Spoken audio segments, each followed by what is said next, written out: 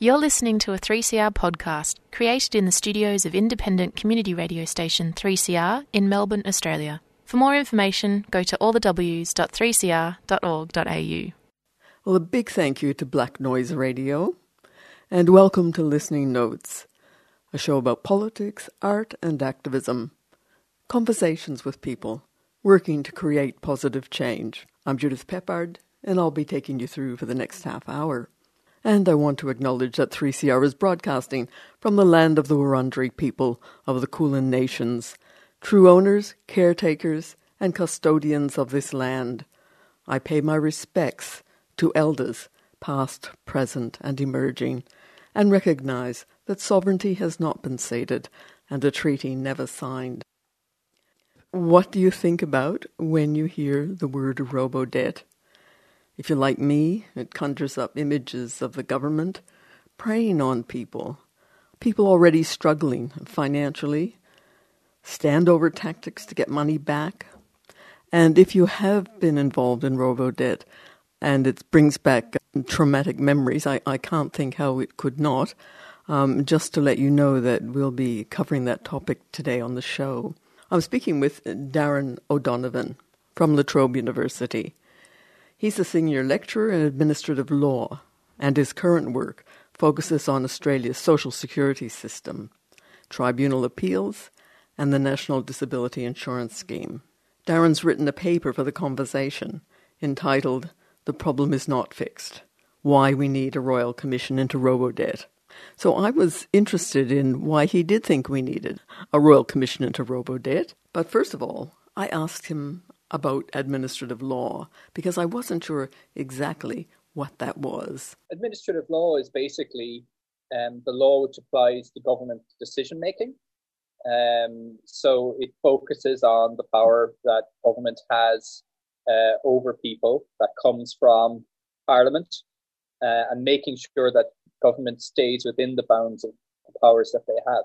So what we do is technically enforcing the words of government against government, because I don't get to argue justice or fairness.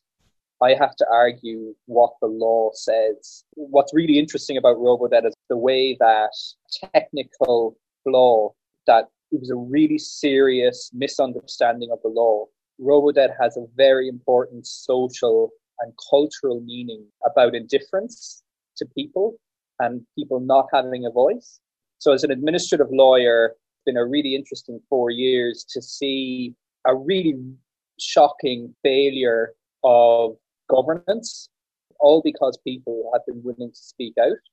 So it's been a lovely alliance of the most nerdy people you can meet and people who so often don't have a voice. And that's what's made robo-debt very special. You do say in your paper that your administrative law colleagues and yourself have watched the robo-debt scandal play out for 4 years. What are some of the things that you've seen over that time that lead you to describe it as a scandal? When this system became public, straight away, Victoria Legal Aid and others were warning that the central feature of the system, which was the idea that they could average an annual figure, that did not match the reality of how my students work, how people in the arts sector work. People are in and out of jobs. People are earning a little more one week, a little less the next week. The heart of this system was a ludicrously crude assumption that never passed the legal sniff test. And I don't think it passed the common sense test, because whenever I spoke to journalists or to people on the street, and I said they are calculating debts by assuming that you earn evenly across the year, everyone knew that that did not match reality. And we saw wonderful people come forward. It was courageous, but what they did was say, this is not me. The government should know that I'm a student working. I take time off to do my exams. Yes, the issue was technical, but at its heart, it was about how far government had gotten from young people's lives in particular, because most people who got this were young. And working at La Trobe in the north of Melbourne, this started for me when my own students came in December 2016. They came in with the letters and they were asking for extension. And what was really shocking for me was after Christmas, they still averaged the deaths on them. That was when I realized that this giant, snorting rhinoceros of an unlawful assumption at the heart of the scheme, I found it very scary to watch 1,000 days of warnings. So you have people like academics like myself, Victoria Legal Aid, community legal centres, from the very start in December 2016 saying, this averaging is too crude. This averaging doesn't pass the legal test. Then we get the Administrative Appeals Tribunal, the independent appeals body, issuing rulings saying, you can't do this. It's not lawful. And they do that continuously across the 4 years. Most of the people couldn't afford a court. It's only because Victoria Legal Aid as an institution were, made this a real priority and were hard-headed and said, we've got to get this into a court because the government isn't listening. We didn't get a court ruling in the end. We got a settlement because it was so obvious. The court found it irrational. You can't minimize the actual error here in my eyes as an expert. The court found Miss Amato's death, who was the young woman, again from Melbourne, who went all the way to make the government listen. The court found that it was irrational. It's the most serious finding that can be made in administrative law. It needs to be so unreasonable that no reasonable government would make the decision. So when I hear the language of legal insufficiency and a sort of idea about whoops or my bad, I think the government needs to acknowledge that what actually happened here was oversight bodies failed, the rule of law fell out of the system, and it was ordinary people who had to put themselves on the line, stepping out into the public, and everything that means, they were the ones who had to pull the government back into line with the rule of law. So you do say in your paper that the tide has turned on Robodebt. So for people who may not be aware, what's happened? What's caused the tide to turn? Up until late November last year, the government insisted that at most 1.2% of the deaths were inaccurate. What happened in late November? Victoria Legal Aid's litigation, which had been running like a torpedo under the water of all of this suffering, it ran straight and true. They knew what they were doing. They are experts themselves. And it was heading straight for the federal court.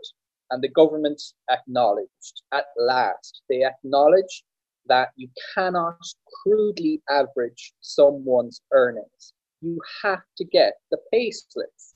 And the issue here is fundamentally not necessarily about big data. It's fundamentally about you need to prove something as the government. You need to prove a person's earnings each fortnight. Basically, up until 2015, Centrelink would directly contact employers and say, can you give us any pay records you have? They stopped doing it in 2015, and they put the onus onto welfare recipients to find payslip information going back 6 or 7 years. Now, what happened there is so many businesses were closed. Students work in very unstable employment. We know all the underpayment controversies around employment records, all of that comes into play. And the actual kicker was, on the day this program launched, the department's own website was saying you only need to keep pay slips for 6 months. And then they changed the rules on people. They changed the rules on people and said, it's all on you. You reported to us in 2011. You sat at your kitchen table every weekend trying to figure out what your earnings are because it's actually very complicated. We are disregarding that reporting. You need to go and do it all again. And if you don't pony up with the pay slips, we are going to average you. And that was the treadmill under the entire system, that people would get letters and they were told, clock is running, find all those employers, all those random business names, go out, get all the information, or you get a debt. Or you get a debt. Frightening stuff. I'm speaking with Darren O'Donovan from La Trobe University. I'll continue that conversation with Darren in just a moment. 3CR is your station in solidarity and struggle. We've been with you since 1976 and we are here to stay. Throughout June, we're running a station appeal. We need the financial support of our listeners to stay independent, community-owned and radical. Jump online and give what you can. Go to 3cr.org.au.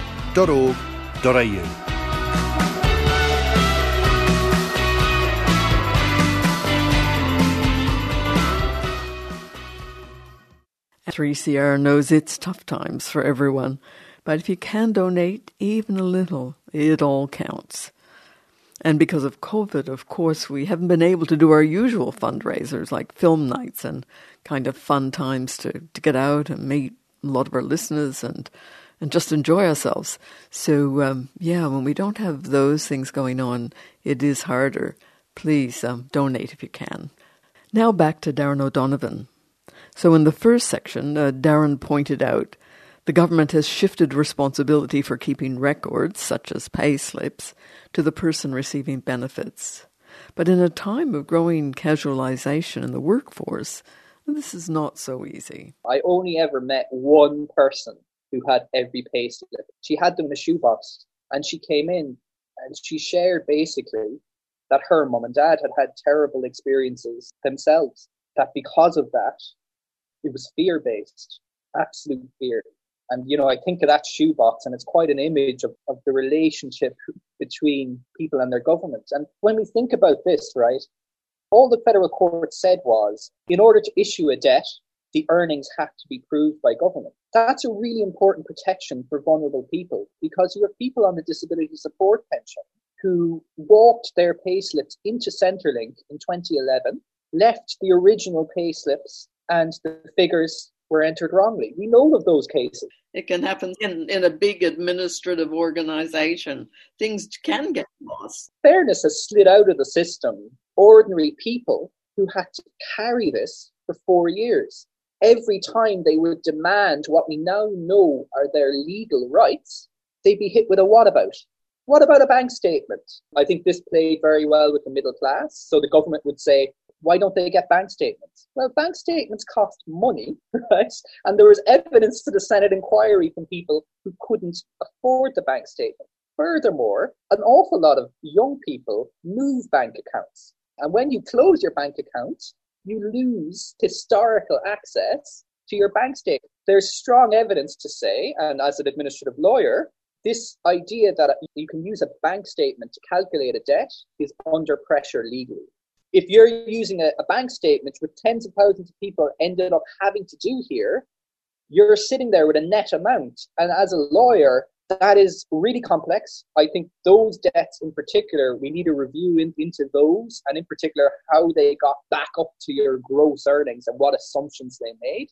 And the government has made no promise to review those. So you've called, and many people have called, I think you said 55% of the community are calling for a Royal Commission. What will a Royal Commission give? What will it offer us? Every Australian might roll their eyes at another Royal Commission. Related to that, of course, we've just seen in the Black Lives Matter demonstrations that the recommendations of the 1991 Royal Commission were not implemented. So both of us, I think, can understand why people are sceptical. But nonetheless, I think you've made a strong case here about the importance of a Royal Commission. I think you can have a really practically focused inquiry because there are concrete problems. Currently, there is a class action against Robodebt. There's no guarantee it will succeed. I think the prospects are very good that it will get the debts refunded and the interest on those debts. That looks strong. It's very technical as to whether there has been a breach of a duty of care and damages might be payable. It will be fantastic if damages are paid to everyone affected by the system.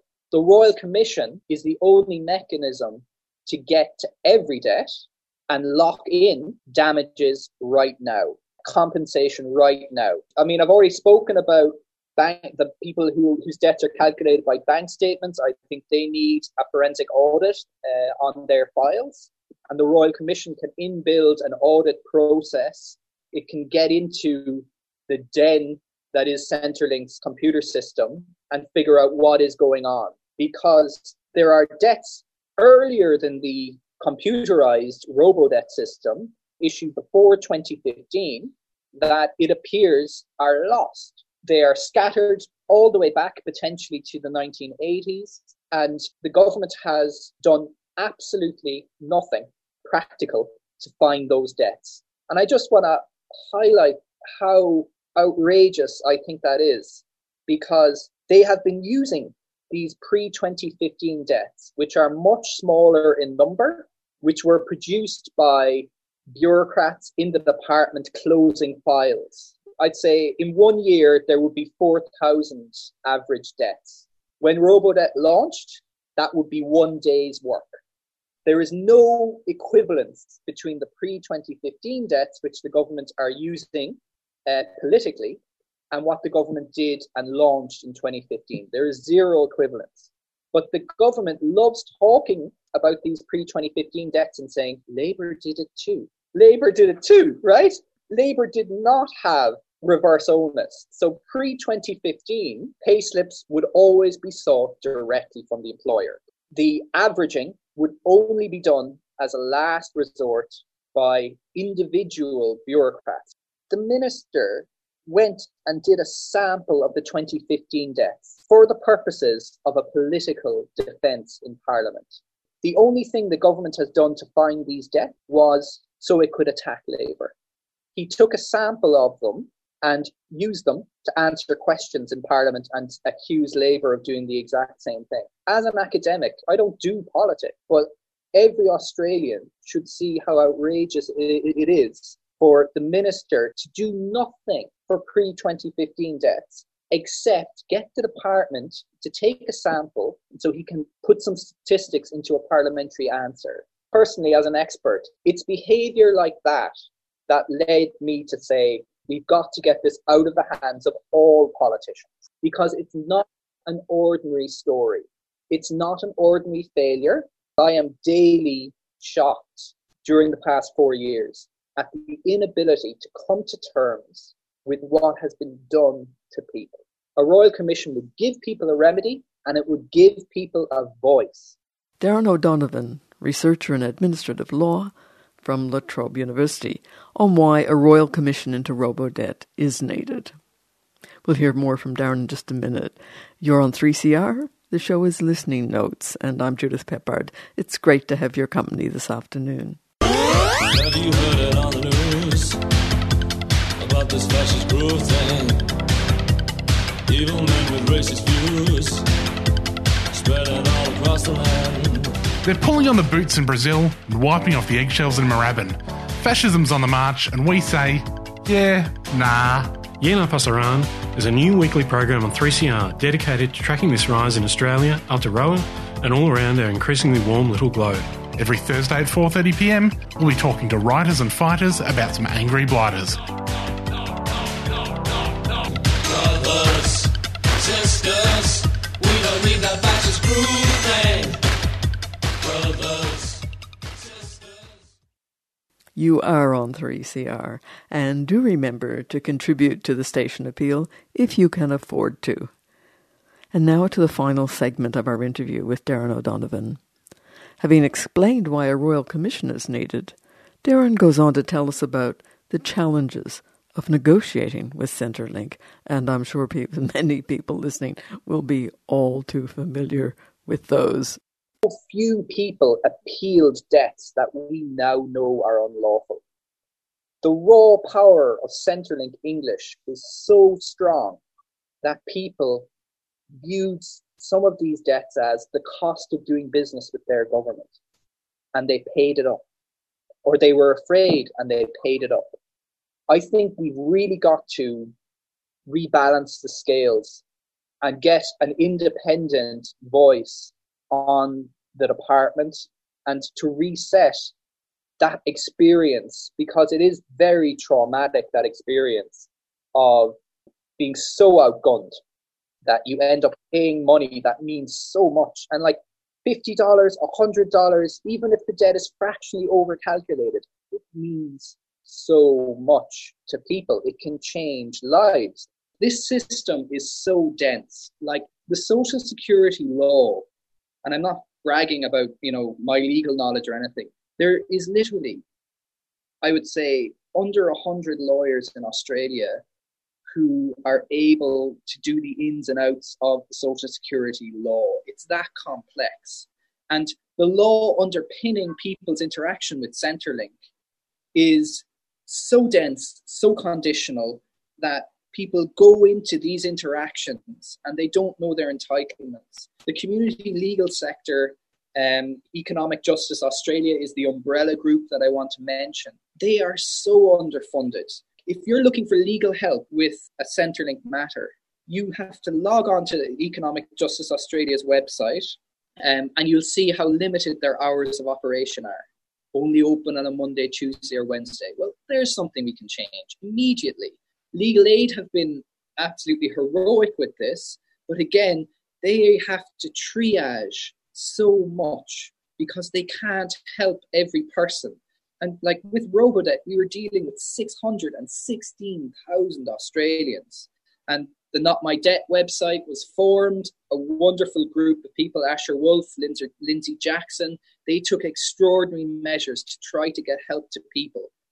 But fundamentally, the system is just too heavy on administrative burden. The system is Kafkaesque. All of us should recognize Centrelink as an institution that is absolutely central. It's a piece of national infrastructure which delivers care, protects families, and delivers jobs. And Robodebt endangered those things that every politician claims to care about. And it did so for the budget bottom line. You cannot starve national infrastructure. They raided a piece of national infrastructure to get budget savings. 3.7 billion was the target at one point. This was the second biggest budget measure in 2015. With Robodebt, I always think of my own students because they're not going to get that time of their life back. They're not going to get it back. That moment, which we all remember in our careers, right? When you're coming out of university, you're doing those last few exams, you've got 30 application forms to do, and you're hoping to do them well. You've got interviews, so much is going on. And these letters landed in and they said, get those pay slips, get them now, or you're getting a life-changing debt. And the opportunity cost of that, I mean, we talk about fixing it. I just see not just jobs either, people's health, really traumatic experiences. We as a society need to come together to stop it. We need to take this off the table as an option in our public administration.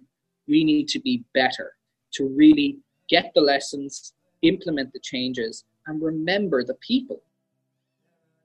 And that was Darren O'Donovan, researcher in administrative law from La Trobe University, on why the system needs a major shake-up and why a Royal Commission into Robodebt is needed. Big thank you to Darren for making time for the interview. I know it's a busy time, particularly in academia at the moment.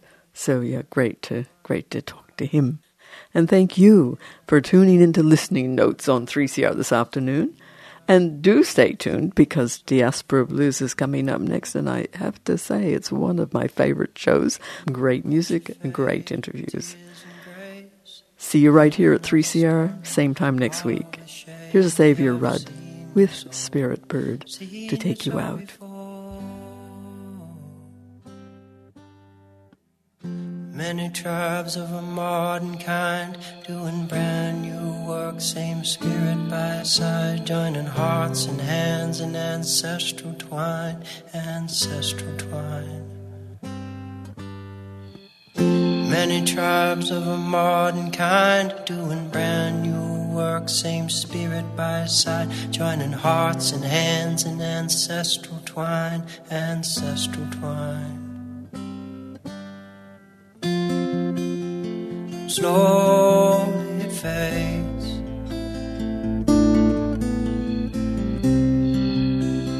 slowly we fade.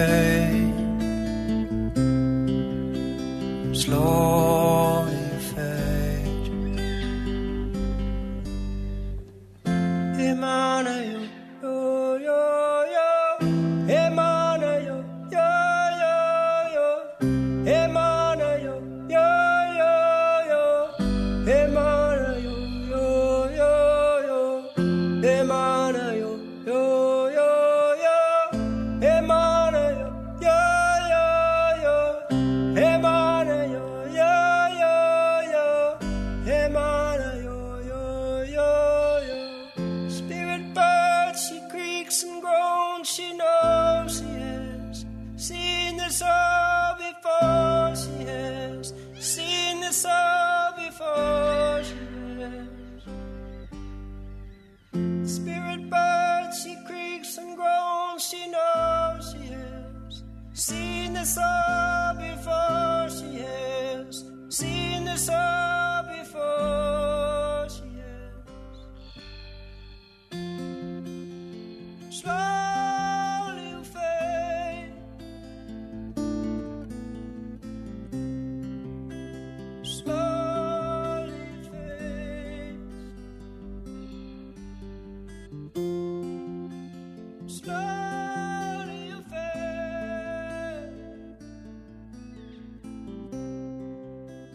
slowly you